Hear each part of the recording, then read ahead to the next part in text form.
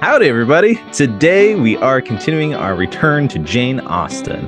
Yep, that's right. And we are focused on Sense and Sensibility's Marianne and Colonel Brandon today. Do we ship it? Listen to find out.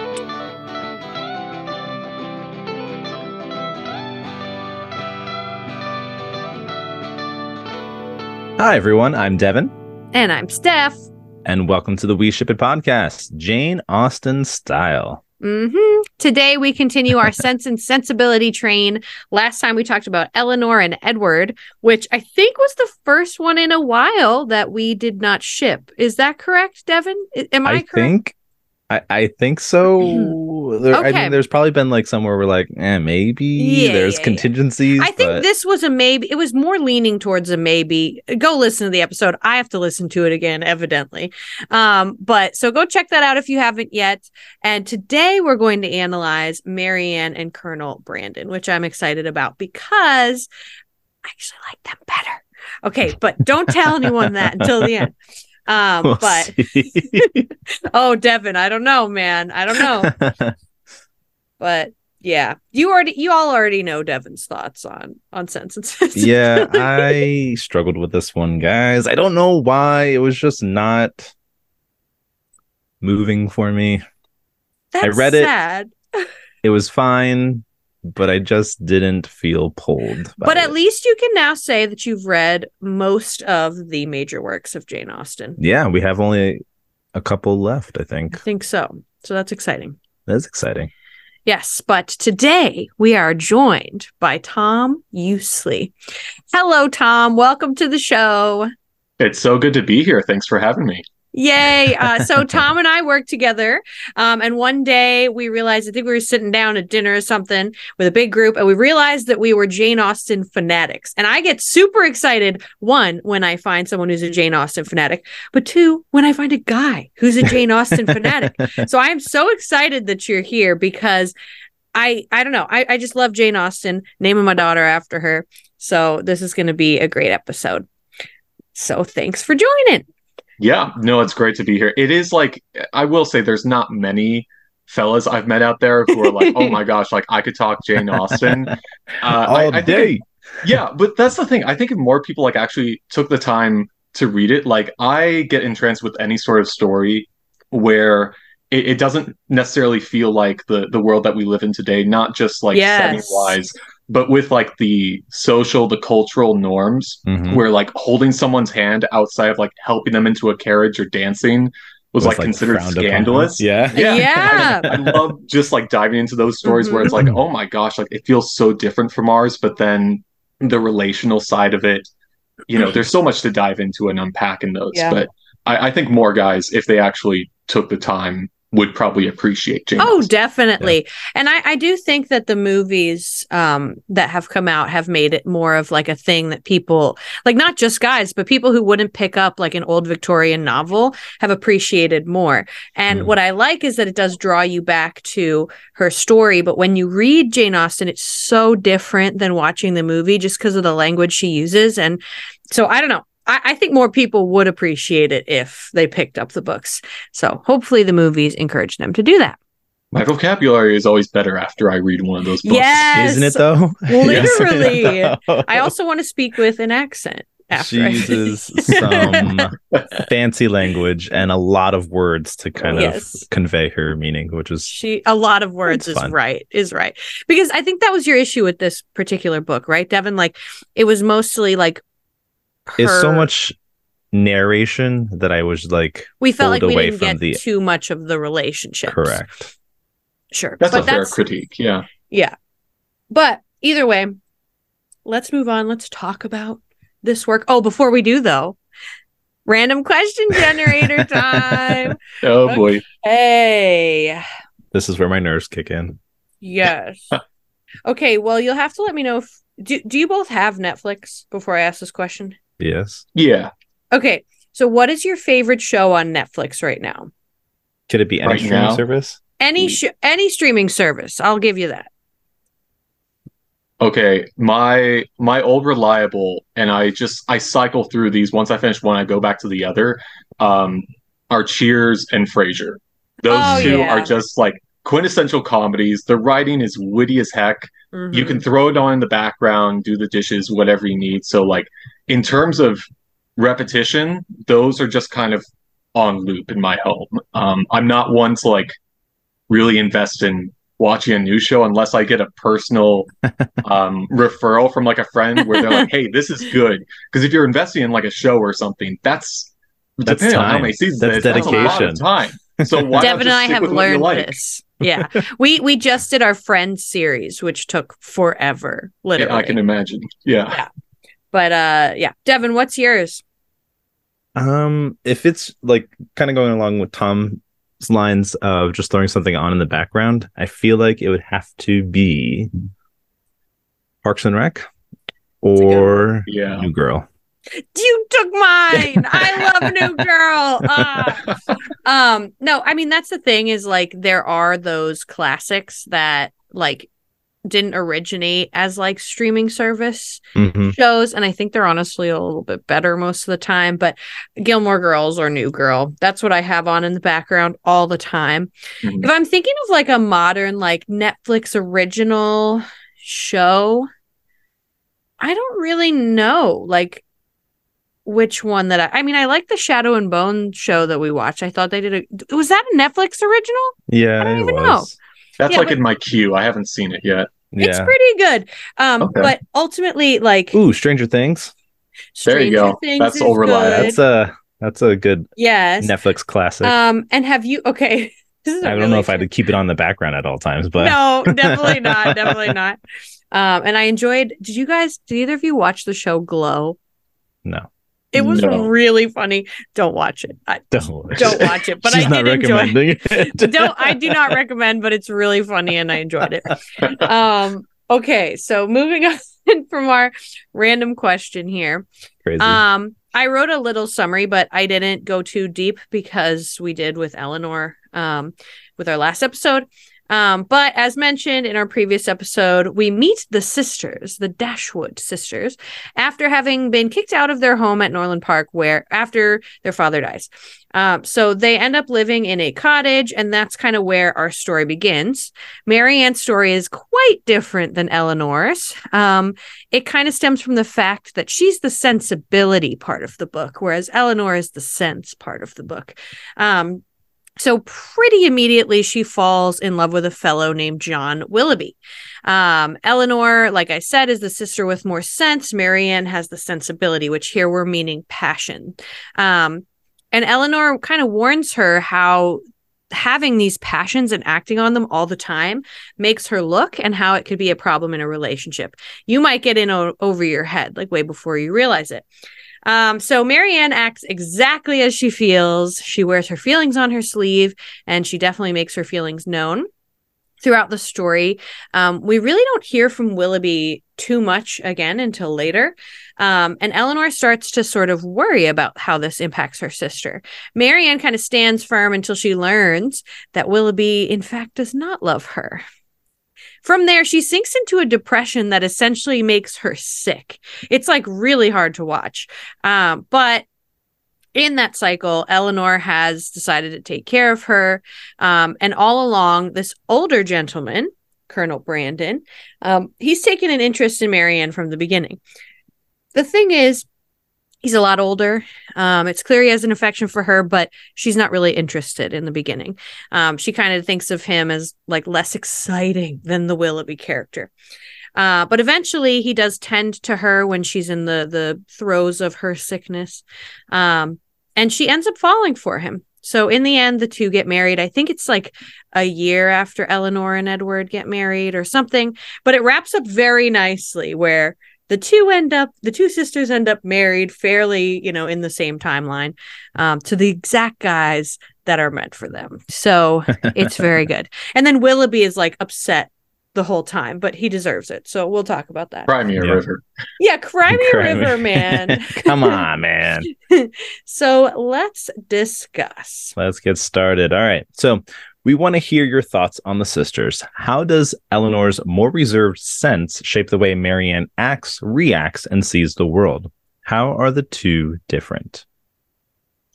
Yeah, so definitely diving into like the contrast of Eleanor's sense, Marianne's sensibility.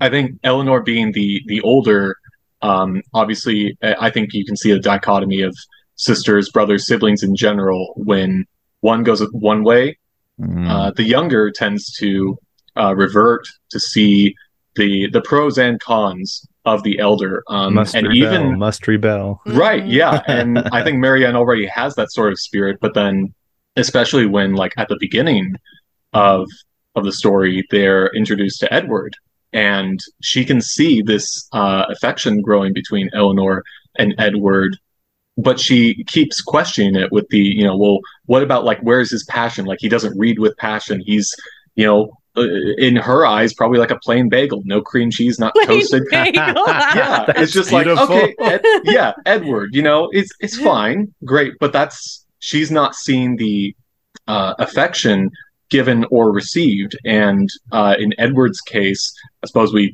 come to realize why that is, like why he's not Mhm. necessarily encouraging that affection. But then at the same time, Marianne is upset with her sister for not pursuing it more, with not being more outspoken about her feelings, and even kind of the suffering that Eleanor goes through partially because of her reserve. And so Yeah. Mm. when it comes Marianne's time to speak up about how she feels, she's wearing her heart on her sleeve. She's going all in because she sees what happened to Eleanor with Edward, and she doesn't want that. Right. Yeah, it's like really it's funny to me, but it's kind of hard to watch the two just sort of push and pull and how like they Yeah, they're impact each definitely other. magnets that push each other Mhm. apart. Yeah, and we talked about this in our Eleanor episode. They remind me of the sisters from White Christmas.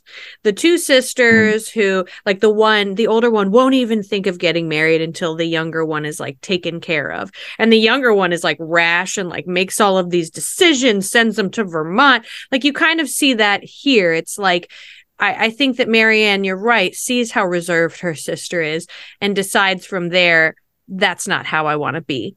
So Mm. a girl who already, and I think that she gets this from her mom, just in the way her mom reacts to the world, a girl who already reacts with a lot of emotion is almost encouraged to do it more because she sees how her sister has been unsuccessful. But I do think there's both nature and nurture involved because I think her mom shares a very similar like Perspective, not just perspective, but also like emotional state, like the way that reaction. she doesn't even see that Eleanor is having issues, and she's like, my poor Marianne, like blah blah blah. I think that it's clear that that's kind of where and that's kind of what Jane Austen's MO is for a mother of daughters, is that she just is focused on getting them married, and she's Mm. like all over the place. And I do see how that impacts Marianne as well. And in the midst of their father's death as well, it's natural that Mrs. Dashwood is looking towards, okay, well, how are my daughters going to be taken care of? Yep. Because their half brother, he's not doing a thing. Oh, Or he's terrible. he's being coerced out of it, but even still, like he's not putting up a He's fight weak. for them. Yeah, yeah. He's weak. He's He's not weak. wearing the pants. Oh, But no, I agree. I think it's interesting to see how these two sisters, although presented with the same, not issues or problems, but the same like happenings, Mhm. react differently to them. And I think you're right in that it is an influence of their upbringing and just being close to each other. Marianne sees the way that Eleanor has handled things, wants to do better, quote unquote, than her.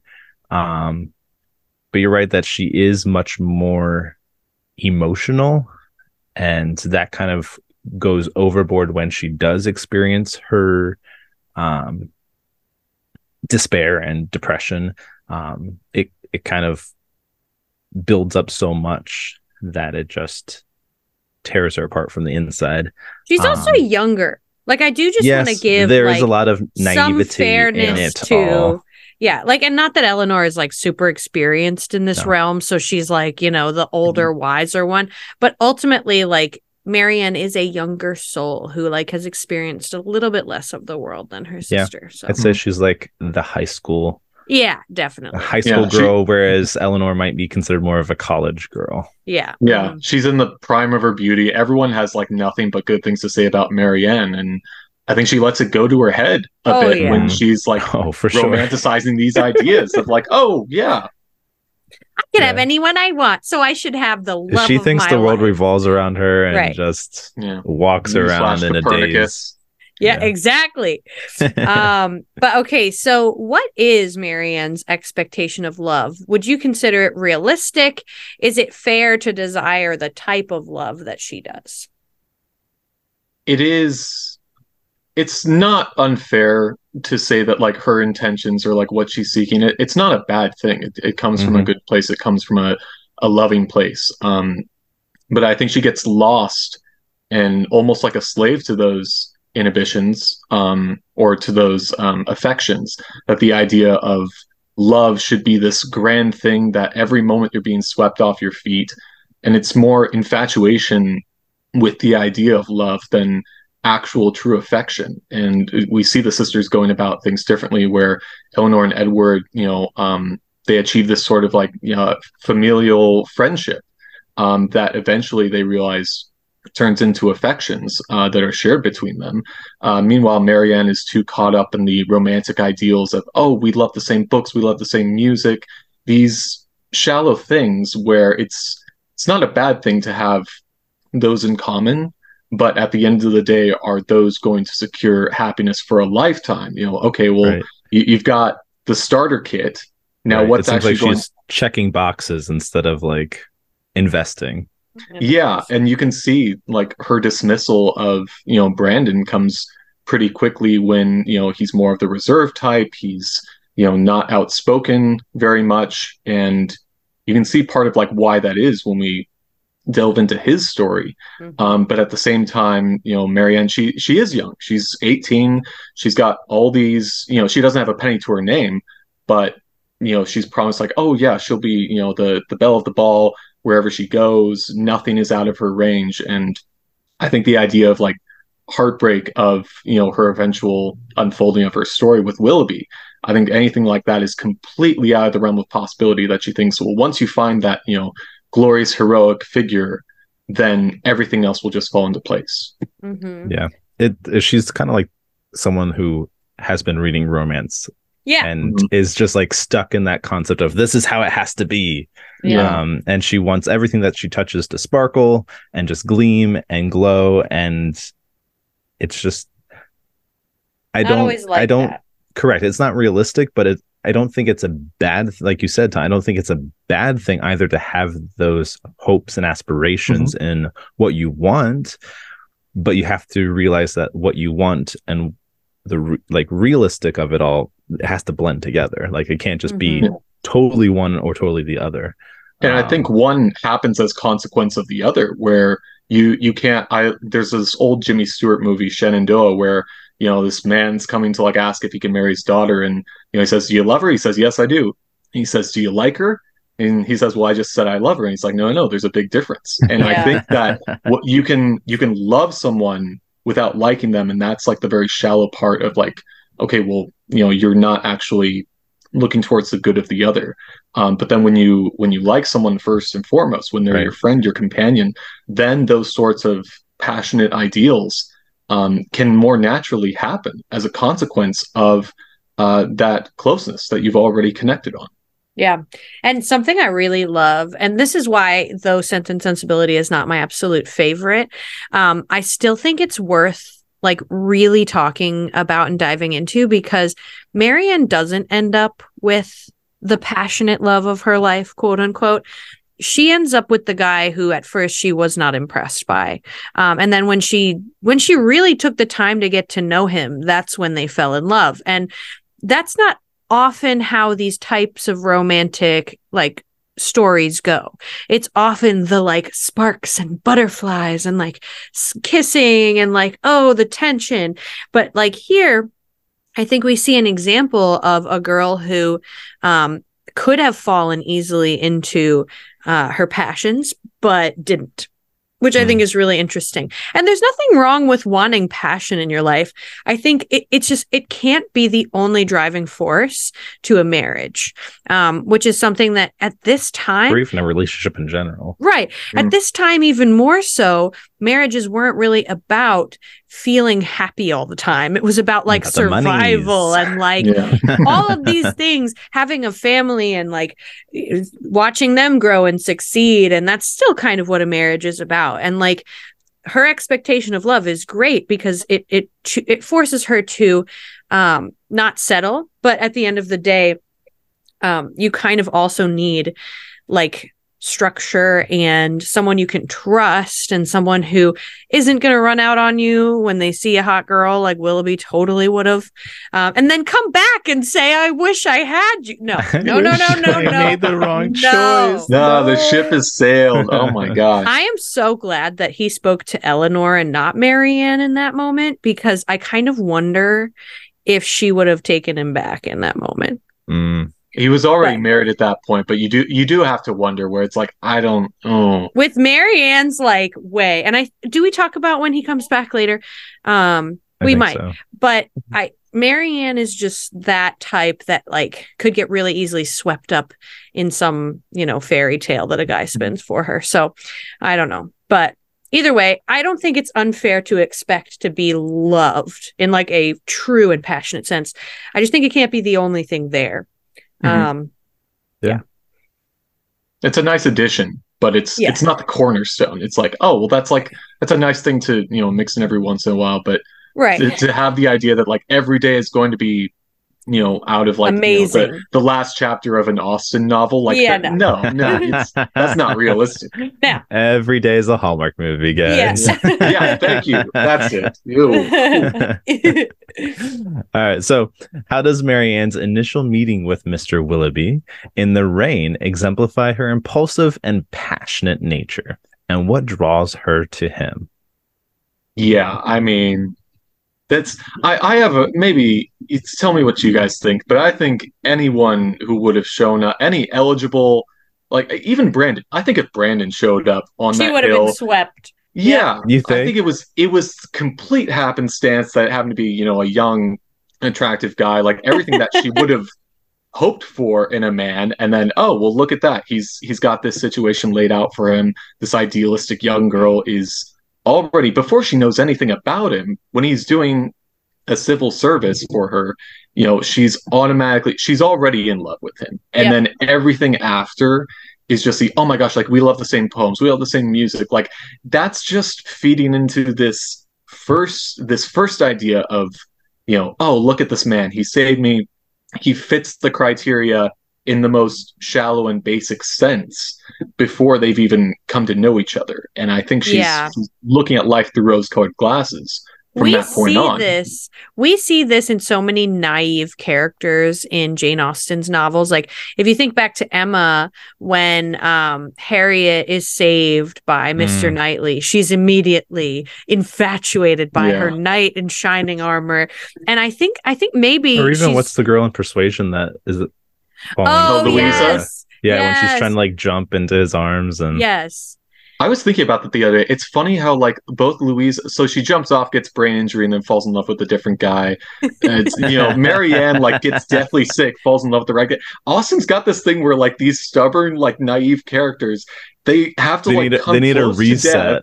Yeah, beat yourself off a wall or like get deathly sick just so you'll find the right guy. I think that's kind of funny. It's a very funny thing, and that's why I'm like, I think maybe she's commenting on like naive characters in love a little bit, and I think here we're meant to see like Marianne's youth, her naivete. I hate this word, but naivete. I literally hate saying it, but I think she's showing us here sort of the problem with sensibility, in that it comes with this almost youthful, like not understanding the world around her realistically type person.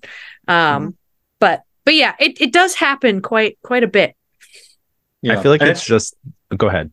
No, it's not like, I don't know, from the start, it's like, okay, you meet Willoughby and it's like, it's not discounting him in any way. It's like, he could have turned out to be like a very upstanding fella. Yeah. It's just that from the start, she was already clouded in her judgment And so you Mhm. kind of have to like, she's traipsing all in versus everyone else who like, even the people around, they're like, oh yeah, Willoughby's great. But nobody really knows enough about him to make an apt judgment. It's just Right. these, oh yeah, it comes from a wealthy family, yada, yada, yada. But Right. mm, Yeah, I think the stage is set for her to fall for him too. Like it's raining and something happens and There's there's this drama. knight in shining armor that just comes and sweeps in and saves her. Like it's just this classic um meet cute, if you want Yeah. to call it that. It's That like she's in a story. It's like she's in yes. a romance novel. yes. Hmm. And Yeah, that's she what could she have pulled wants. that. She thinks life is all about being in a romance novel. Hmm. Mm, And that's what draws her to him, is that she's in this clouded vision, like you were saying, this jaded, or not jaded, this rose-colored vision of what love is, and she falls very quickly for it because that's what she wants. That's what is in her brain, that's what love is. It's this, and it's mm, passion, it's beautiful, and it's just all this beautiful nature. Yeah. um and it doesn't help that he like offers her his pony and like Yeah. yeah, that's forward. I mean, Yeah, really. today, if someone did like, "Hey, I bought you a car," like Yeah. I think there would be a lot of people who were like, "Hang on, what?" Wait a minute. Yeah, I don't even have room for a car. Yeah, exactly. Which is her yeah. reason. Like, I don't have space for a pony. But Like, I have a thanks. servant to take out the car. Yeah. I can't pay that. No. But so in what ways does Marianne's infatuation with Willoughby reflect her belief in the idealistic romantic notions of love? Well, I guess it's not necessarily explored, but I think it's fair to infer that Marianne, like, she probably hasn't seen a lot of relationships up close, which have ended in a marriage. I think the closest she would have seen at this point, being still a young girl, would have been Eleanor. And so her perhaps one and only experience with seeing people come close to love and falling short would be her sister. And so Mm. she doesn't necessarily have the example of well what it should look like at the beginning. So Right. she does get lost in the infatuation. It's not to say she's entirely to blame. She's still young. She's Mhm. inexperienced. She probably it doesn't sound like she's had many suitors, if any. And so, when Willoughby comes in and she's seeing like the end result is you want like all these lovey-dovey emotions shared between you. And on the surface, those can look very great, but then to the experience to those who have been married for several years, they would speak to something else, but that's not the sort of the common sort of love that she probably saw in her parents. That's not what she's idealizing. She's idealizing something bigger, something more grand with more spectacle, like you said, Devin, straight out of like he rescued me from the rain and Mm-hmm. from the trip. Yep. He's bringing me flowers. He's reading me poetry. Like it's getting everything on the surface level, and she's not looking any deeper because she thinks, oh well, this is it. We got it. Clearly, he's showing all the signs. So, but then what I think is even crazier is when he just like drops off the face of the earth and she still believes like the best in him. Like, this is where Eleanor's sense comes in, and she's like, my girl, haven't heard from him for a while. Like, what's going on with you two? And Marianne's just like, it's fine. Like, that is what I see this idealistic, romantic notion of love coming in, where she's not taking into account that she doesn't know this man very well. Should she trust him? These are not questions that enter her head. I think it's because of those shallow acts of love that she gets from him off the bat. And that's enough to like soothe her into believing that he would never abandon her. He loves her. And it's really sad. Yeah, I agree. And kind of what Tom was saying, I think it's important to note that she is inexperienced with this realm. She's just coming of age. We don't really get a sense of what her parents' relationship was really like because of the opening of the novel is that her father is dead. Yeah. So we don't know what her vision of what marriage should look like. She's seen some interactions with Eleanor and Edward, and that didn't come to fruition. So she's like, okay, I gotta gotta try something else, spice something up. And Yeah. I think Willoughby, just like you said, checks all those boxes and does all the right things, says all the right things, but doesn't necessarily have the commitment to What a jerk. investing in her, investing in their relationship. Yeah. And they're both Spitfires when you see like how, she begins to like become a gossip and they're talking bad about Brandon behind his back, which Mm-hmm. Marianne was never complimentary of Brandon, but you can see how like Willoughby's sort of true sense How starts to quickly reflect in she, her. yeah, Yeah, and it's this just gradual unfolding, and that's never a good thing when, someone doesn't bring out the the better The sides of best. best. you, and when it's not that she's becoming like she's gaining more sense, like it's rubbing off of Eleanor onto her. It's no, she's being indulged in this sensibility and this passion, Mm. and she's not being questioned about it, even by her mother, who's Right. just over the moon with Willoughby. Right. That's actually a really good point, that when you look at Willoughby and Colonel Brandon, what they do is bring out the worst and best of the sensibility nature. Like Mhm. like Willoughby really does bring out the worst in Marianne, and that's because when you do indulge too much in sensibility, in the passions, in everything, you do tend to sort of lean towards these like more vicious like attacks of people and like gossip and like all of these things. And then when Colonel Brandon is introduced, like he's more like Eleanor. I think they talk about how him and Eleanor really hit it off well too. Yeah. But it's that sort of steady presence, that virtuous presence, the one that has more sense and takes more time, that I think balances out her. And that's what's interesting too when you even compare the two relationships. Edward and Eleanor are both kind of too sensible, and but Marianne and Colonel Brandon are not both too passionate. Like he is still sort of like a cooler for her a little bit. A balance. Yeah. No, I think you bring up a good point as well, because like in high school, which is what I kind of compared Marianne to, is the high school love. When you start relationships with another high schooler, like you kind of try and match their likes, right? Even though you might not change fully, yourself. Yeah, not that you change, but that you tend to agree more because, oh, this is what they like. So yeah, I guess I can kind of like that too. You kind of change your initial perceptions of things, just because you feel like that's what you're supposed to do in a relationship, is just like, oh yeah, I agree with everything you agree with kind of deal. So it's interesting to see that happen with Marianne as well. Like you said, is that she brings out this side of her that is a part of her, but like becomes much more prevalent as her interaction with Willoughby becomes more frequent.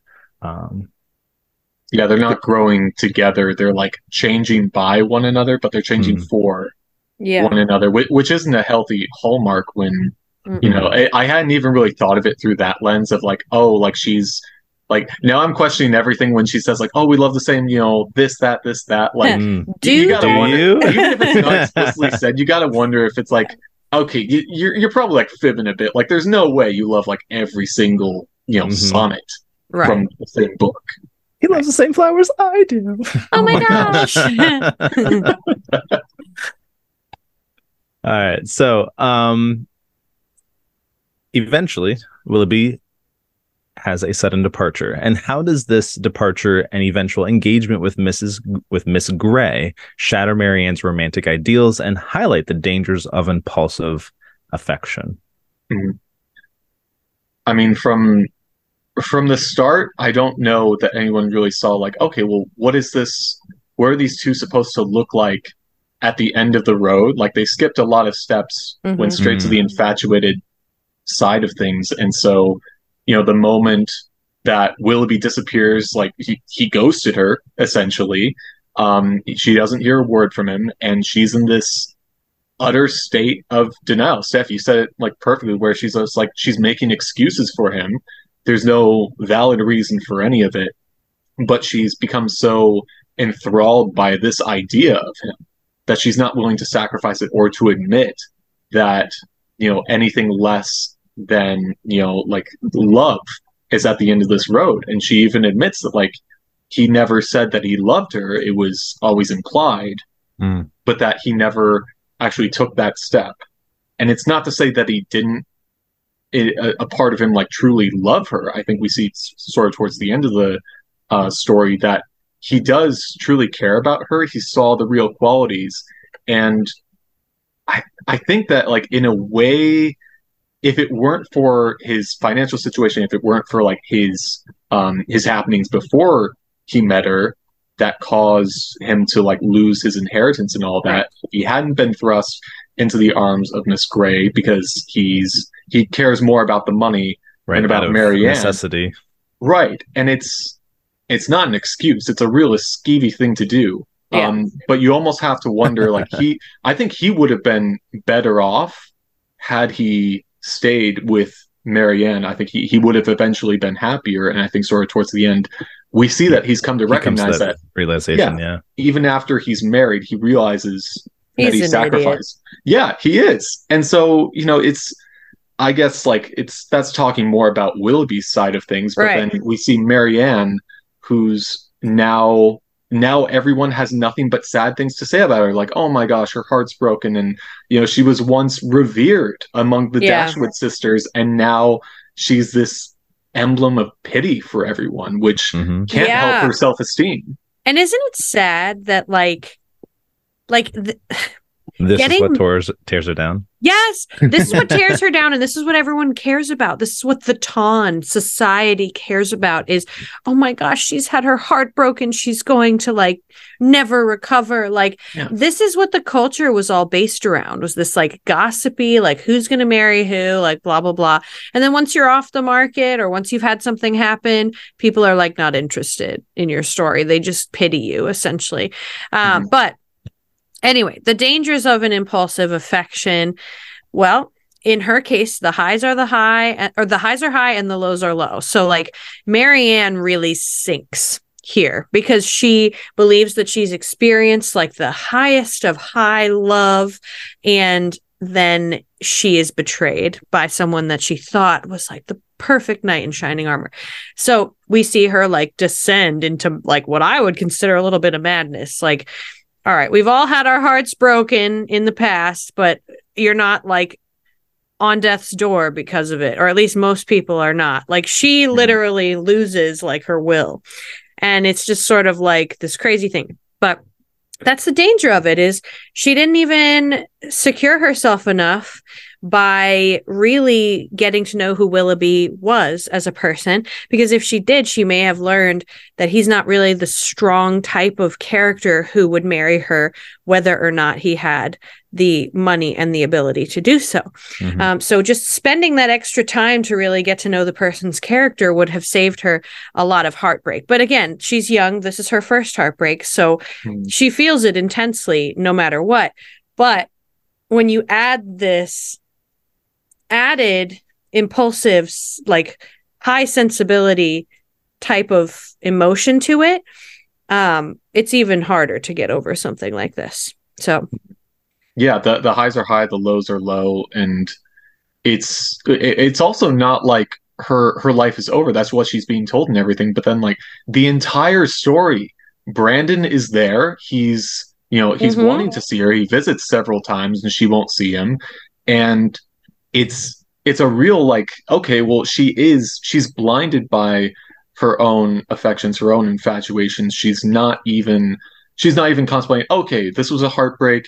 You're going to move on. You're going to find someone else. Right. She's not even entertaining the idea of this. It's Willoughby or it's nothing. Nothing. Yeah. And it's interesting to see that she had so much hope in him and so much faith in him that I think the distance between them for that amount of time and not knowing anything and hearing these rumors and still having hope and faith really deterred her so much that she just becomes this crumbling mess, and can't necessarily find her own foundation anymore. That this one person could ruin her so quickly. I I think it's kind of devastating to Mm-hmm. see, but also surprising that she put so much faith in someone that when that faith is removed, that she's the one that gets hurt in the end. Yeah. Well, But yeah, I think it does show her impulsive nature and jumping first and then thinking about it later. She's just much more of that passion seeker, that thrill seeker, and Mhm. Willoughby filled those pieces until he wasn't there anymore. Mhm. Well, let's talk about Willoughby. Let's give him his moment in the sun before I trash him and leave him in the trash. Okay. So, do we have any sympathy for Willoughby? None. nope. He says no. Stupid. I think like I have sympathy for him as insofar as he also was kind of naive and rash in his decision making. Well, sure. But he really drug her through the mud to figure that out for himself. So I don't really have sympathy for him, but I do understand that he was also kind of driven by, doesn't he have like a terrible family and all of that? Or who am I thinking of? I'm thinking of Edward. Yeah. Never mind. So Willoughby, I think in this time period, like money was a really important thing. Yeah, I think he was selfish. I think he was selfish. He didn't come to the realization until the end that like, oh, maybe I could have made this work. And now I'm devastated because you were the person that I'm supposed to be with. And now I'm sad. I'm never going to be happy ever again. And this is just I think he's just filled with this sensibility that he is all about this passion. And I can never have that same passion that I had with Marianne. And which is honestly a disservice to his now wife. Like, how dare you talk to him about this?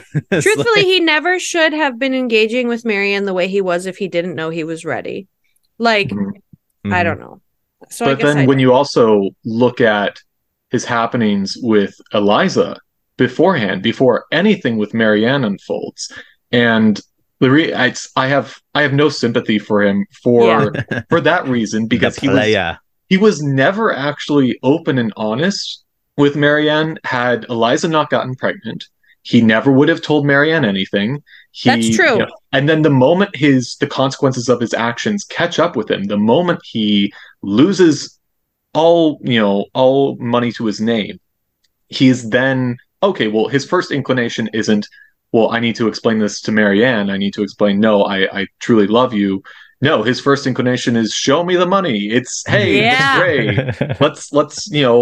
Let's tie the knot. And so at the end of the book, you can see that if he could go back and change it, I think he would try to salvage things with Marianne. Too late. Yeah, that's the thing. Too late, sir. Well, you've run the race. You know in hindsight that your decisions weren't good, but I'm not going to pity you for the decisions you made, because you made them along the way. Yeah. And now you're going to have to live with that. And he's hurt 3 women along the way. Eliza, Marianne, and his wife, who it's not the most like, of the time period. It's not the worst thing to say, I married her for the money. A lot of other men would have, but it's not. That's like 2.5 like really skeevy things for this time period, and 3 if you count it through the lens of 2023. Well, I guess you've convinced me. No sympathy. And ultimately, I think what made me think about it was that Eleanor sort of started having sympathy for him towards the end of his story. But still, like, Eleanor even admits he was a very persuasive devil. Right. So, like, it's very interesting to see how quickly she goes from I hate you to like, oh, maybe I kind of like understand where you're coming from. But then she even says, she's like, come on. This is the same Willoughby who like just persuaded me and Marianne to like think he was a gentleman. So like, I think that she has like an arm's length, like, okay, Willoughby, I accept your story, but get the hell out of my house, basically. I forgot a 4th, the child. Sorry, just wanted to throw that in. So four the people child are just like, I'm sorry. You guys need to have like an episode where you just rate the worst. The worst I suitors. hesitate to call them like antagonists, but just like you've got the Mr. Collins, you've got Willoughby, you've got Oh, Wickham, Thorpe. that's I a want to. great idea. That That's is, once we've finished our like Jane Austen tour, Devin, we should definitely bring in the worst suitors and rate them. Craziness. yeah.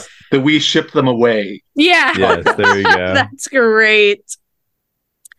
Yeah. All right. What's next? Oh, I think I read the last question, right? Yeah. Yeah. I Yeah. think so. Yeah. Mhm. So how does Colonel Brandon, now we're going to talk about this guy, which honestly, I feel like Colonel Brandon is just a side character the entire Mhm. time. I don't feel like we get a good enough picture of who he is Till the fully until the very Mhm. end. And that's where I'm like, I don't know how I feel about this. But Hmm. how does Colonel Brandon's backstory, particularly his past relationship with did I skip one? Oh, I'm Mhm. sorry. How does Marianne initially view Colonel Brandon's intentions, and why does she dismiss him as a potential romantic partner? Well, again, it's what was her downfall with Willoughby was what kept her from even considering Brandon, which is the surface level things. She's 18, I think he's 35. Woo! So okay, this not the There's a craziest thing hefty for gap Austin. there. Today it's like, and then it didn't help that Alan Rickman, when he played I Brandon, know. he was like 50 when I he know. did that. I had to look it up. It's like that doesn't help matters. That's crazy. But then when you set aside that stuff, because a lot of everyone aside from Marianne was willing to set those aspects aside. It is his reserve. It's his. He's holding back a bit on nurturing the impulsive side of Marianne. He finds it attractive, but he doesn't feel like he can mirror that because he's seen the fruits of that in his former love, in Eliza, and it's not the tragedy there. He's worried that that will happen to Marianne, and he even starts to see it from the side of when she's infatuated with Willoughby. He doesn't feel like he can speak up about it, but Mm. he's seeing the same thing sort of unfold. And I think it is like those, okay, well, Marianne immediately fell for Willoughby because the circumstances are right. And then the moment Brandon complains about, a cold draft or whatever it was, like his waistcoat, but the moment he, sort of strikes a nerve, or that's not like super attractive, he's a little older, or he doesn't, he doesn't speak with passion like Willoughby does, it's immediately nope. He's dismissed immediately. She She's writes not. him off. Yeah, she's not giving him a second look. It's first impressions are very important to Marianne. I think that's the kind of thing that we see immediately throughout all this. She judged Edward very quickly, Brandon, Willoughby, and I don't know if she was ever really right in those. I maybe right and wrong is the wrong way to look at it, but it does hold her back from actually recognizing the true character of some of these people. Yeah, I love that's how a you great called him the plain bagel. That's what I'm going back. The metaphor. Like she views him as the plain bagel. And it's like, yeah, you're sort of right about that. I tend to, and Devin knows this, I tend to love this type of relationship when it comes to Jane and Rochester in Jane Eyre, when it comes to all of these like older guys, been through some stuff. We're not going to curse today, Devin. No, we are not. And then these like young girls that like sort of, not in a creepy way, you know what I'm saying? Although Devin would argue Jane and Rochester is creepy. But in this time, it's like a youthful, like, just like loving, passionate young woman who like reinvigorates this guy. Love it. Love it. Think it's a great trope. But I understand the reserves with someone like Marianne because she is so driven by her passion. So when she sees this older guy who's sort of reserved and he's sort of like not confident, like he's not the most confident man either. I think that's like what her struggle is, because he even says, why would someone like Marianne Dashwood ever look at me?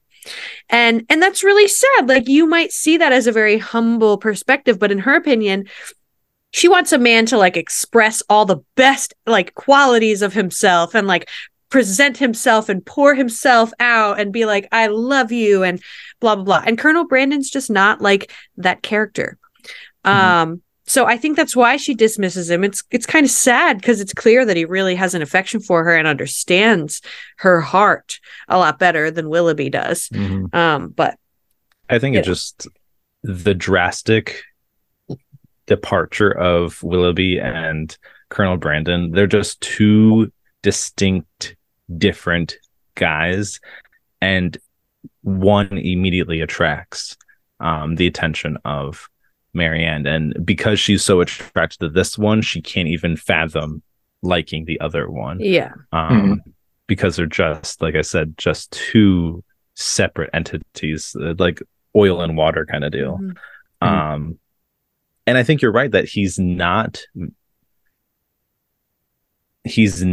as vocal, he's not as confident, and because of these things, he's like dust under a rug to her. She doesn't necessarily see him for who he is. She just sees what he's projecting. So I think that's kind of, and like you said, at first impressions matter to Marianne, and because that's what she sees, that's all she's gonna get until later on when they're forced to spend a little bit more time together. Or not necessarily forced, but they have those opportunities of being together more often. Yeah, they never really, I guess Marianne never takes the opportunity to really get to know about Brandon, about like maybe why is he like that. You've got the gossips who are like talking behind his back about, Brandon's history. And so Eleanor understands it a lot more than Marianne does, but Marianne never so much as, looks towards actually like finding out, okay, well, why is this? Like maybe why is he more reserved? And I think if she had heard his story, maybe she would have gained a little more sense to begin with. Maybe she would have had more inklings towards like how to look towards her relationship with Willoughby as it was unfolding. I see a parallel between the Darcy Wickham story, the guy that comes across as like beautiful and just like confident and all of these things, but he really has like a shady background.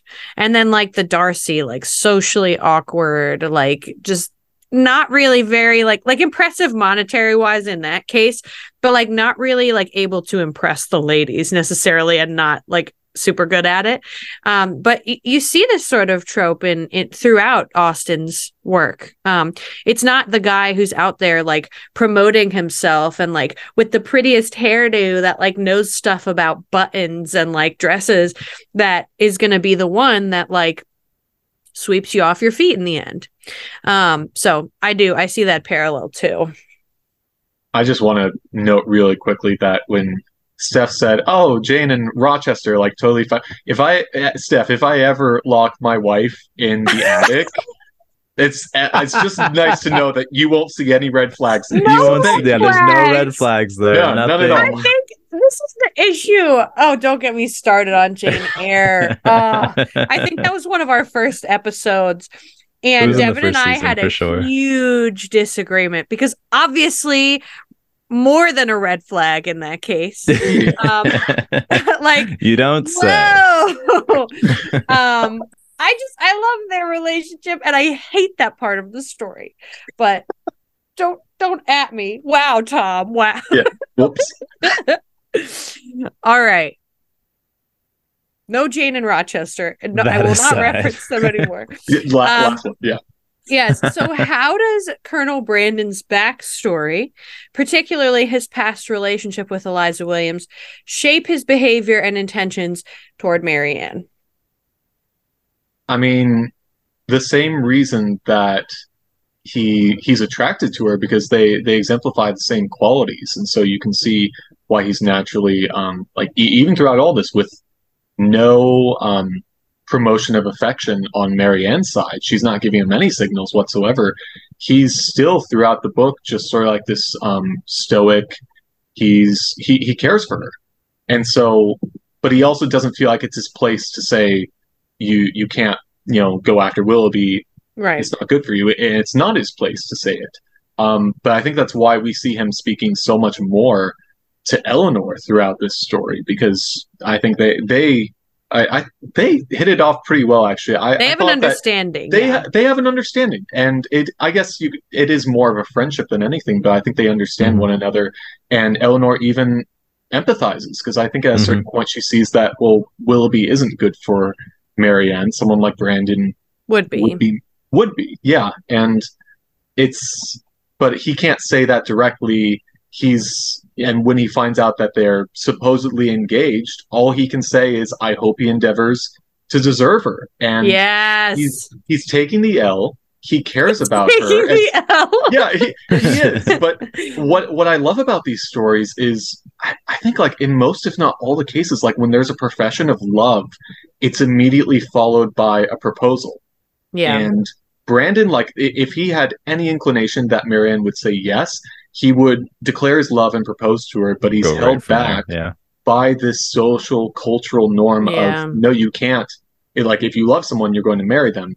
But he knows that he could never, like, get Marianne when Willoughby's in the picture. And so all he can really do is hope that, and when he knows what Willoughby has done as well, all he can do is hope that Marianne comes to her senses through the people around her whose opinions matter the See most. me for who I am. Mm-hmm.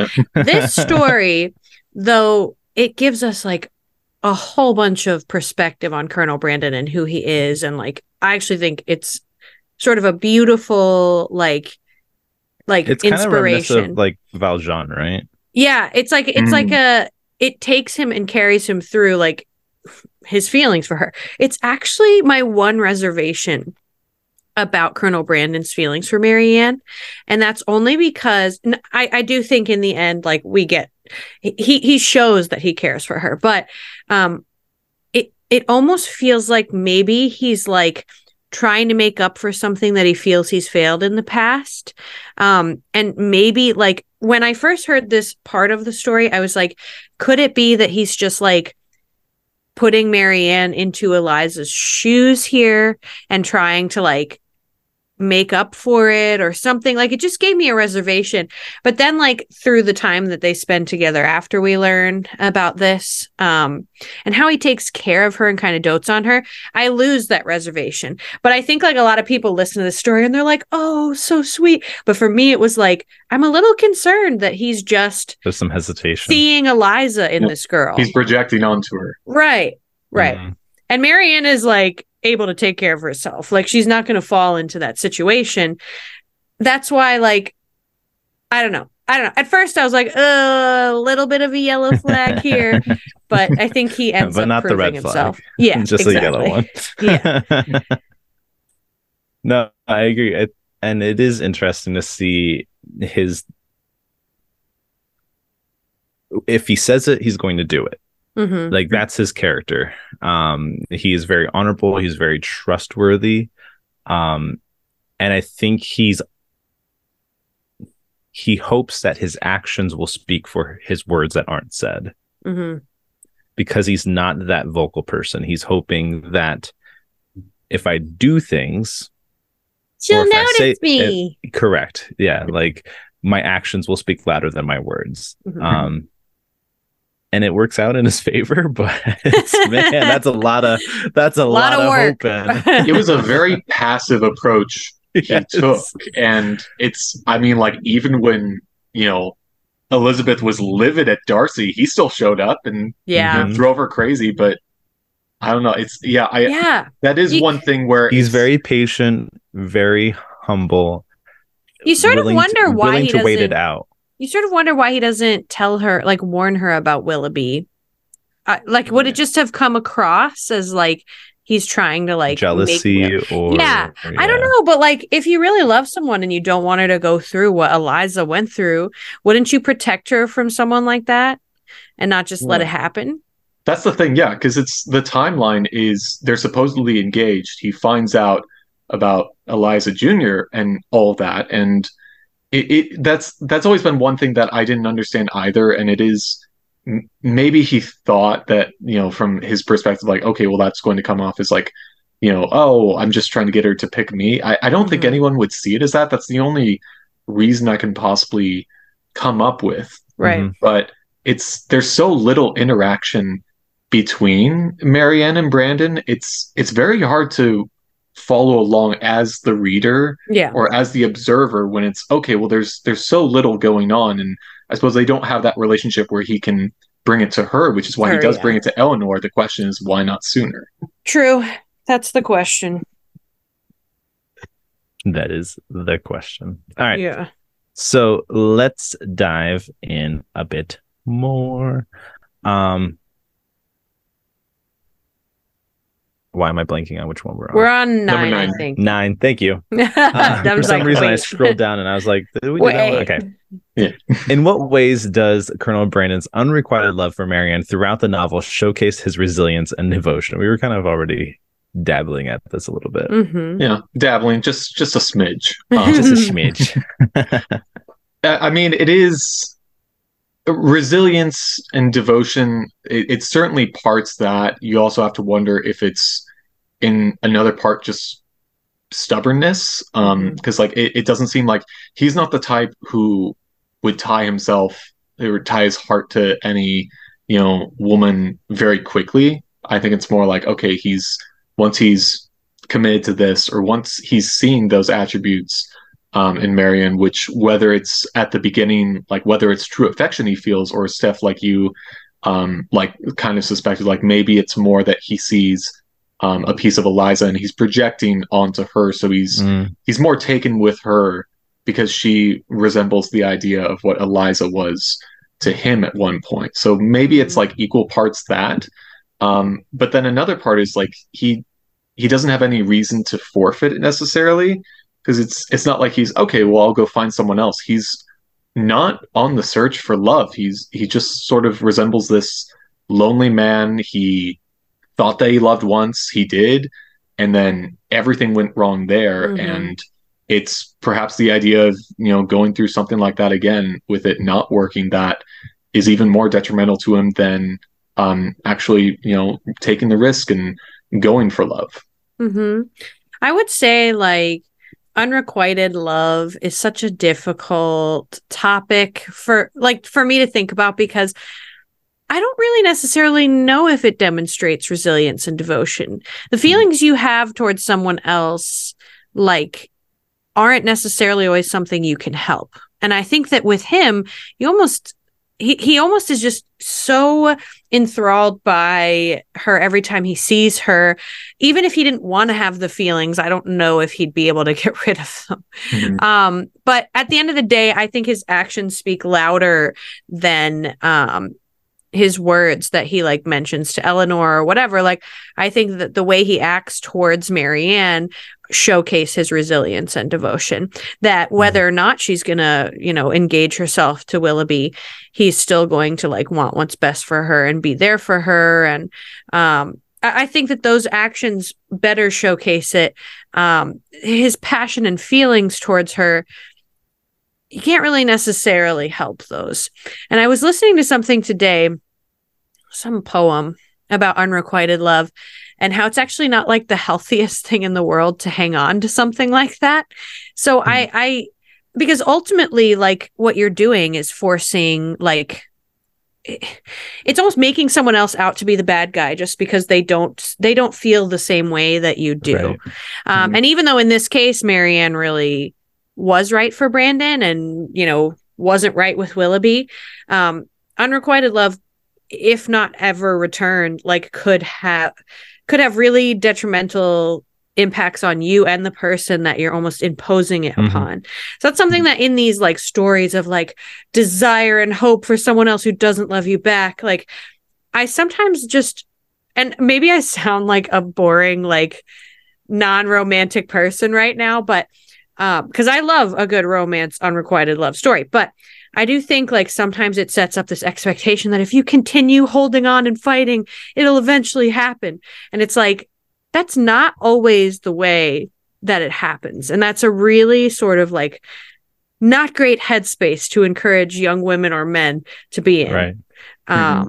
But yeah, sorry to be a bummer with my answer. Buzzkill. But I do think that like Colonel Brandon is good about it. He's not like a stalker who's like, Marianne, I'll love you forever, like blah blah blah. He's very like reserved. Yeah. And he like treats her with respect as her own person. So I like that. Yeah, I do agree that unrequited love has a tendency to become dangerous. You put your life on hold for someone, you wait out, and you question how long are you going to wait for this person to reciprocate those feelings? Right. And it's harder to it's harder to root for when you don't have sort of any building blocks to presume that that could ever change. And I think that if I were to say one thing about the end result of Marianne and Brandon, it's that we didn't really get to see a lot of those, like the shifts in like Marianne's sensibility. We didn't get to see really any inclinations that she was ever going to change her demeanor towards him. And perhaps that's more because Willoughby was in the picture and she was blinded to everything else. But at the same time, it's for those unrequited stories that you kind of root for, and you root against your better self because, you know, you want it to happen, even if you think like necessarily it's not a great idea to hold out for someone to change. When you think like, oh, well, all they have to do is change and they'll realize it. Right. It's not always a healthy thing to root for, but I think the cases where we find ourselves doing that are where we already see we're given inklings. We're given those inklings where it's like we have reason to propose that one or both might change their demeanor towards one another. And I didn't see that in Sense and Sensibility as much as I would have liked to with Marianne. I agreed. That's I think he was playing a dangerous game of putting too much stock in one person who might never reciprocate, who might never see him for who he is. Right. And like you said, he was very passive in his nature of acquiring that love. So yeah, that is definitely something to question and consider to be a little dangerous. I bummed it out. I'm sorry. But let's talk about our favorite guy again here. What impact does Marianne's heartbreak over Mr. Frickin' Willoughby have on her perspective on love and relationships, and how does it contribute to her personal growth? She wouldn't have really grown at all if she hadn't had this sort of outlook. I think if they had ended up, you know, getting together and staying together, she wouldn't have really become a woman. She would have been, I think, much more like Mrs. Palmer, who's just sort of like doting after her husband. And I think you could see Willoughby just kind of like becoming I love that relationship. Right? I'm okay, sorry, but they're it's really like funny. But Mrs. Palmer, she's like, oh, and then Mr. Palmer is just this, like, I think they would have become such opposites had they stayed together. I don't think Marianne ever would have truly grown up and grown into the sort of, to adapt some of the sense that Eleanor has, shown her. Is I have a hard time thinking that she would have been better off if she had. I think that Willoughby's experience with her, I think that did a good job for her to actually mature through it. I don't know that she could have like really ended up in a happy marriage if she hadn't been through a sort of toil like that to teach her. It's not fun, but I do think it highlights, you know, the best and worst that she now realizes will actually, you know, carry her through a loving relationship. Highlighting Mrs. Palmer just for a moment because why not? Hilarious. Honestly, I just love that she's so self-aware of her husband being like that. Like, yes. he's kind of crappy. I'm not gonna lie. Like, he's kind of a crappy guy. He just sits there like, But she's always like, oh, my husband always like grunts and like sits there and does nothing. Yeah, because she's going on and on and on and on, and then he'll just like have one throwaway comment where it's just like, and she completely brushes it off. Yeah, she's like, oh, whatever, you know. But it's like, it's just funny, like, because in some of those types of relationships, you tend to see it like really break down both of the people. But Mrs. Palmer just like doesn't give a crap. She like knows, and she's like, whatever. But anyway, tangent on Mrs. Palmer. I forgot about her when you mentioned her. I was like, oh yeah. But yeah, you're right. There would have been no no real growth without this moment with Willoughby. Hugely important part of the plot. Like, he was a plot device, and everything. Like, Marianne wouldn't have understood the problem with her passions reigning over her all the time if it wasn't for her experience with him. So I think that's a huge part of like the moral character of this book is just obviously Sense and Sensibility. And here's what happens when you go too crazy. So the cautionary tale in a sense. Yeah.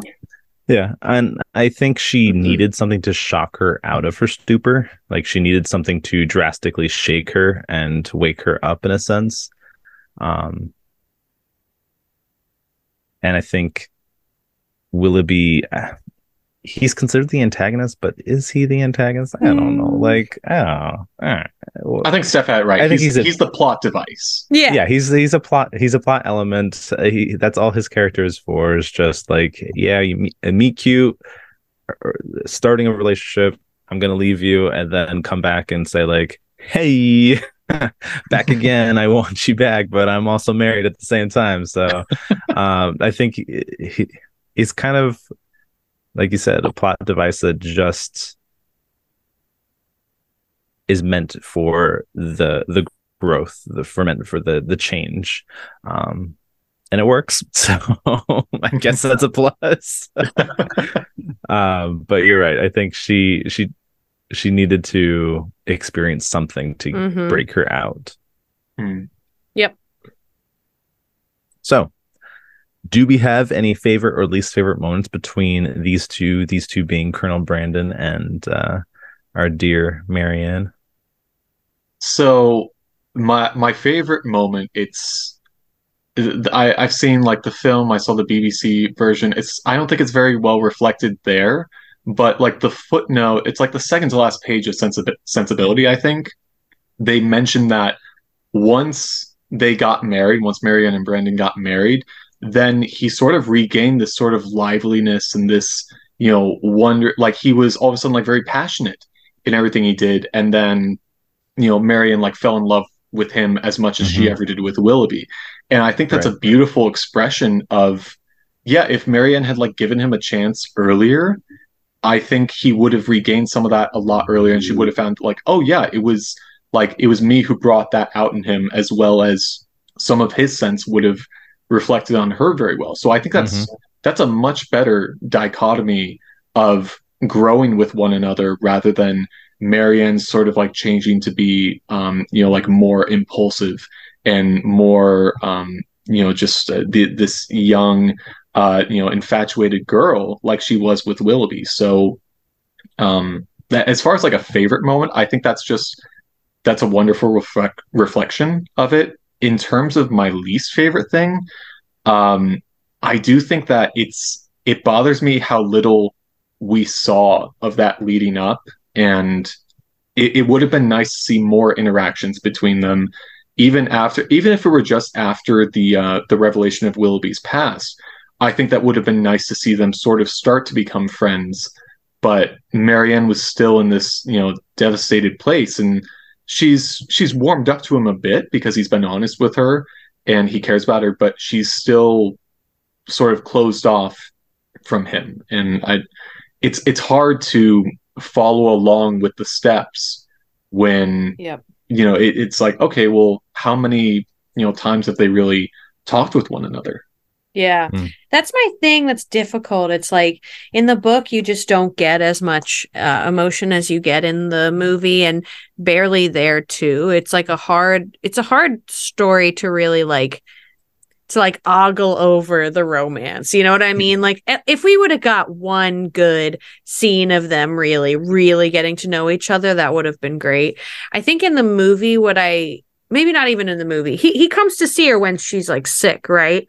And it's like he just like shows up out of nowhere. So that's what I'm thinking of is like my favorite is like he can't even help himself. like it's sort of funny like how much he kind of adores this young woman who like hasn't really given him the time of day, but when she's struggling and suffering, like he's there, like he's just there. And he's not he's not necessarily there with like all the words of like a poet and like whatever, but he's there. And that was a moment that like stood out to me, was when it's like Eleanor and her mother with Marianne who's suffering. There's also Colonel Brandon. It demonstrates kind his of always faithfulness. there. Yeah. That's like my favorite part of his character. But I would say like there are some moments in the movie where he's like reading to her that I think are really sweet, but we don't really get a ton of that in the book. Yeah, I think my favorite part is like when he goes to see her and he's just like, "How's the invalid?" And it's what an opening line for like, you ever want to swoon a woman, just call her an invalid. Amen. Yeah, I'll be honest, I didn't see the movie or the BBC series, so I can't necessarily comment on those pieces. But I will agree with Tom. That was what I was going to bring up, is that the last page or so, whatever, it comments about the growth that Colonel Brandon experiences from their relationship, that they are bringing about the goodness, the joy of each other, and bringing back this joy of just what love is meant to be. I think that is very interesting to see how much they help each other out of their darkness, by showing each other lights. Granted, as you also mentioned, we don't see a lot of that growth, and that's where I am most disappointed in this, because you really want to with these two, like Edward and Eleanor I think are a little bit boring, but with these two, like I kind of want to see their romance like blossom. It seems like they really care for each other. But I felt like even though Eleanor was the protagonist of the story, like I cared more about Marianne's relationship than I cared about Eleanor's relationship. Yeah, Marianne's is always like front and center, and Eleanor's is like happening on the side. You're there, but yeah, like, and that demonstrates how the world revolves around Marianne, and everything's about Marianne, whereas Eleanor's pushed to the side as well. Look at her go! Look at that connection. Wait, that's brilliant. I love Fourth that. wall breaking. Get the hell out. Even Austin cared more about Marianne.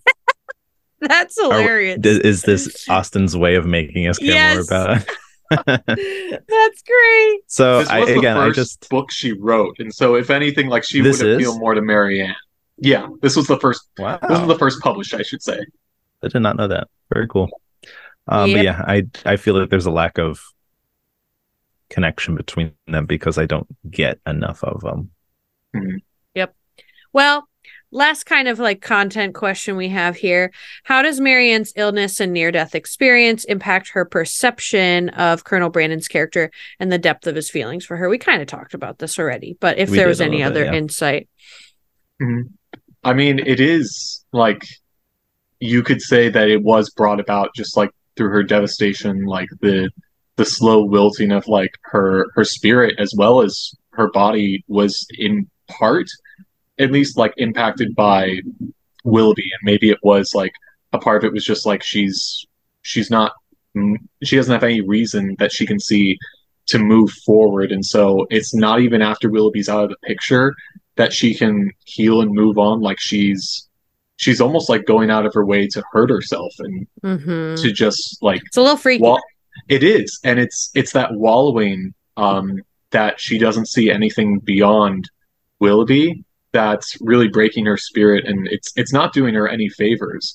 But then, rising up and moving on after that, she does come more to her senses. With Eleanor, she appreciates where Eleanor's been like this whole time, that she's been going through her own deals with heartbreak, and Eleanor didn't feel like she could open up about it, and I think she empathizes a lot more with her after that, after seeing how she dealt with it, and that her heartbreak went almost unnoticed, which in itself that's not necessarily a healthy thing either, but that these sisters are kind of learning from each other, that Eleanor can stand to express herself a bit more, and Marianne can stand to take a more matured approach towards love and affection. There's a moment where Colonel Brandon saves her, right? I'm thinking of this properly. She was in the rain, he picks her up. That happens. I'm trying to remember if that's. I don't know if it's explicitly said in the books, but it's in the movie. It is. I think that's a good way of kind of expressing is that, like, yeah, he did come along. And it's not necessarily that wins him Right. over in her favor, but it is the idea that, hey, He he still did has he did that. what anyone would have done. Right. And I think she just shows like genuine appreciation for Right. that, as well as, when she's sick, he's going out of his way to like, Right. hey, what can I do? Can I bring the family Well, here? what's interesting, I don't know if it's in the book, but what is interesting about that scene is that it gives you a little bit of like like Colonel Brandon also has like that white knight, thing to him, but he Is sticks it supposed around to be a afterwards. mirror of Willoughby? I think so, because what happens in the movie is she like falls in the rain. She's like walking out there, basically trying to like end her life, from what I understand. And she like goes to Willoughby's house or something, and Colonel Brandon finds her. So I don't know. Like, I don't know if that, I don't remember, but it like is in my head, that scene from the movie. And all I know is it's sort of like, well, Colonel Brandon sticks around afterwards Mhm. and And Willoughby shows his doesn't. faithfulness, Right. which, yeah, So, But yeah. his he's not loyalty. getting anything from it. Willoughby saves No. this young girl and wins her favor. And Brandon, like, he has no reason to expect that he has, anything to gain from Mhm. Marianne. He genuinely just cares about her. Yeah. And so, like, yeah, he goes out in search of her because he cares, not because he expects anything from it. Right. Right. I have nothing to add. Yeah. Sorry. Well, before we go into the last question, I wanted to ask Tom, what is your favorite Austen novel and who your favorite Austen couple is? Well, they go hand in hand, of course. Ah, I suppose you can have differing opinions, I'm sure. Well, like objectively speaking, they're couples and all that. right. But favorite book, favorite couple, hands down goes to Persuasion, as well as Anne and Wentworth. Yep. Several reasons. I'll try to keep it brief, but when you, so I love that. I think that if Jane Austen, I think if she could be on the We Ship It podcast as well, I think she would give a similar answer if you spoke to her Agreed. in her latter age. So, like I said, That's sensibility, fair. Pride and Prejudice, Emma, all of these have very young heroines at their core, and many of them are seeking the sort of idealistic romances that young women aspire to, which fits in the timeline of when Jane wrote these books. It's completely understandable, and there's a lot to be cherished in those.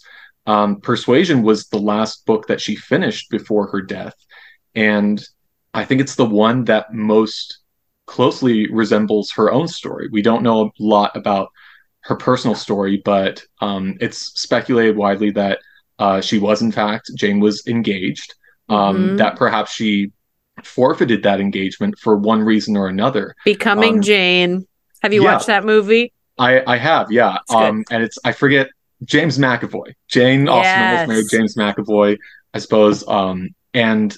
But then what we do know to be factual is that her niece, Fanny, actually was in the situation where she entered a long engagement with a man. I think it was like 8 years or so. He didn't have any money to his name. He didn't have title. So this Fanny was intending to marry beneath her status, and she was hearing contrary opinions from everyone around her. And she asked her aunt Jane, "What do I do?" And Jane Austen did not want to give her an answer of what she should do. She didn't want to persuade her in any way, because that's the sort of thing that if you come to regret that decision, and if someone influences you against your better inclinations, that can haunt you for a very long time. And that's exactly the That's story. Persuasion. That's Persuasion. That's Anne and Wentworth. They had everything. They had love. And I love that it's so different from the other Austen novels where those are about finding love. You start Persuasion, and Anne found love, and she gave it up because she was persuaded against her better inclination. She would have married Wentworth, even without a penny to his name, but her friends and family coerced her. They persuaded her to give him up, saying, "Well, you're this young girl of fortune. You're like 19. You've got your life ahead of you." And 8 years pass, and she's still heartbroken over this decision. Over him. And everything's swapped. Wentworth comes back. He's a wealthy captain. Everyone is fawning over him, trying to get him married off.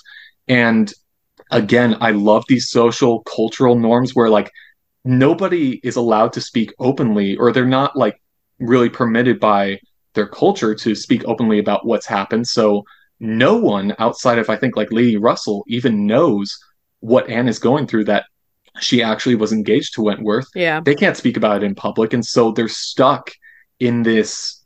They can't speak to each other because, what if one has moved on and the other hasn't? So you have no idea where Wentworth is throughout the whole thing. You're seeing the heartbreak that Anne's going through. And I think just that story, whether you relate more to Anne or to Wentworth in that case, I think everyone at some point in their life could relate to either giving up love and coming to regret it, or having been given up and holding on to this idea that you could have made them happy. I think that's Yeah. the most fantastic So sort of like heart-wrenching story. have you seen the new Netflix version of Persuasion?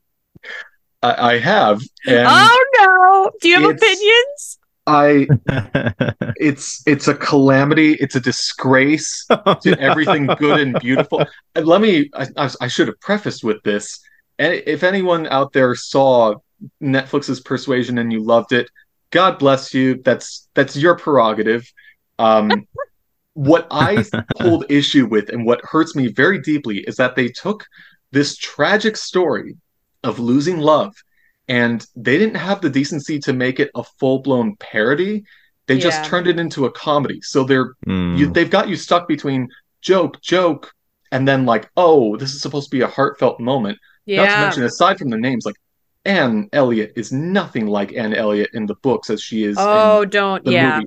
That drove me crazy. She's like a drunk, quippy person, not this tragic heroine who's like heartbroken. What the heck was with that? But the drinking, I know.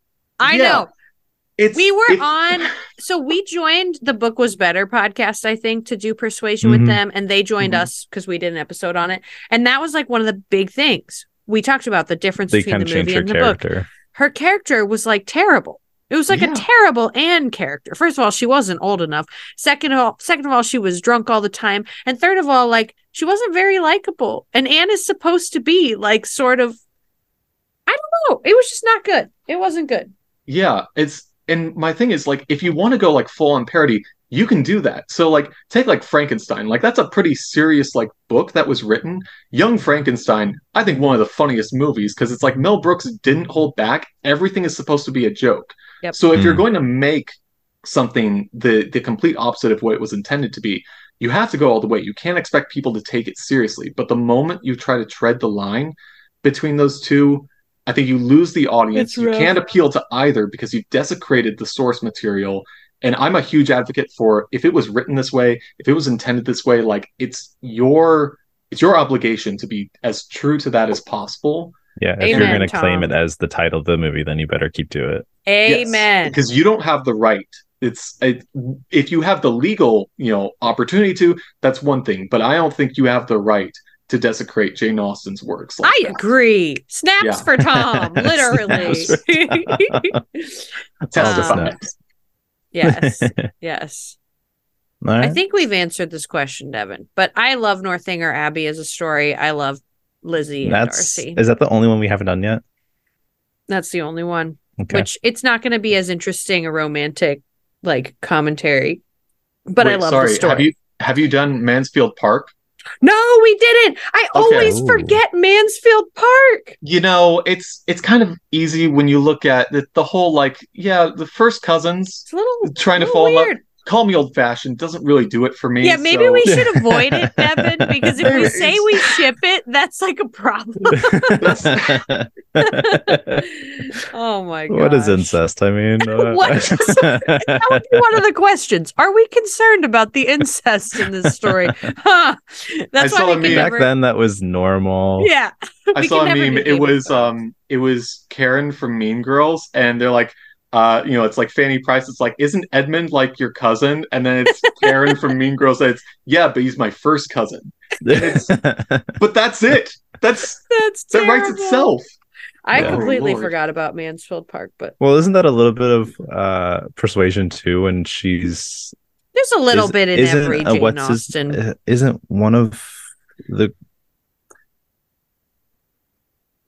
the one her second cousin or something like that? What? Fanny and Edmund, they're first cousins, I'm pretty sure. Okay. And then like there's the whole Henry and Mary like Crawford. I Mm, don't. They're no relation because Edmund's like pursuing Mary, and then gotcha. Right. Henry's kind of like tossed into pursuing Fanny. That's a whole This thing. whole time period was a little weird for that. Yeah. So we'll avoid the question. Dismiss it. Yes. But All right. I don't. I, I think we talked about it before too, and I talked about my enjoyment of Pride and Prejudice just because that it's was a kind of my classic. first as well, and Mhm. that's what I've fallen for in terms of Jane Austen. So Mm-hmm. That's a from good one. there, Yeah. yeah, from there, let's close this conversation. So, Mm. do we ship it? Would someone else like to go first? No, we want to hear No? you, Tom. We Okay. want to hear you. All right. All right. Go ahead. As much as I love the sultry voice of Alan Rickman, um, That I was great. no, he sells it for You me. even Like, had okay, yeah, the facial expression You too. did. You yeah, did. it's um uh as much as I want to say yes, I feel like the circumstance I could see the characters under the right circumstances being shipped. I really could. And so I'm not opposed to the idea of saying, yeah, I ship them. My issue is more that I think in Austen's works, I think this is the couple that was like sort of the primary characters. You can debate whether or not Marianne or Eleanor. I consider them like equally like main characters in this Yeah. respect. I think this is the only one where I feel like there wasn't enough like actual Development. development. Yeah, and part of the reason being that I don't like when things are tied up in a cute little knot like at the very, very end. The I Yeah. think like last like one of two the pages. right, one of the elements of storytelling is supposed to be show don't tell. And Right. Mhm. they just sort of tell us, oh yeah, like Edward and Eleanor like invited them both over a bunch, and then Yep. Marianne eventually gave him like a And chance. And that's my issue with the writing of this one is that it's a lot of just telling, and right. I don't believe it. Yeah, it's you want to see it, you want to hear those conversations, you want to see that development. And I think if that had happened more directly like after everything with Willoughby, I think that would have been like give it a chapter or two for her to mourn and then see her like conversing more with With Colonel Brandon Brandon. as the story sort of shifts to Eleanor's side of things. I Yeah. think that would have been an excellent way to introduce it later on. And I think I would have been sold much more, but Yeah. in the way the story was told, I don't think I can ship it. Yeah. And this is where you throw in the Beauty and the Beast montage of like, all right, they're not necessarily in love yet. And then you see them singing about each other and you see all the Yeah. little dates that they go on. Yeah. Just give us that little couple Like of the Little moments and Mermaid. we'd be good. Yeah. I will say I ship this more than I ship Eleanor and Edward.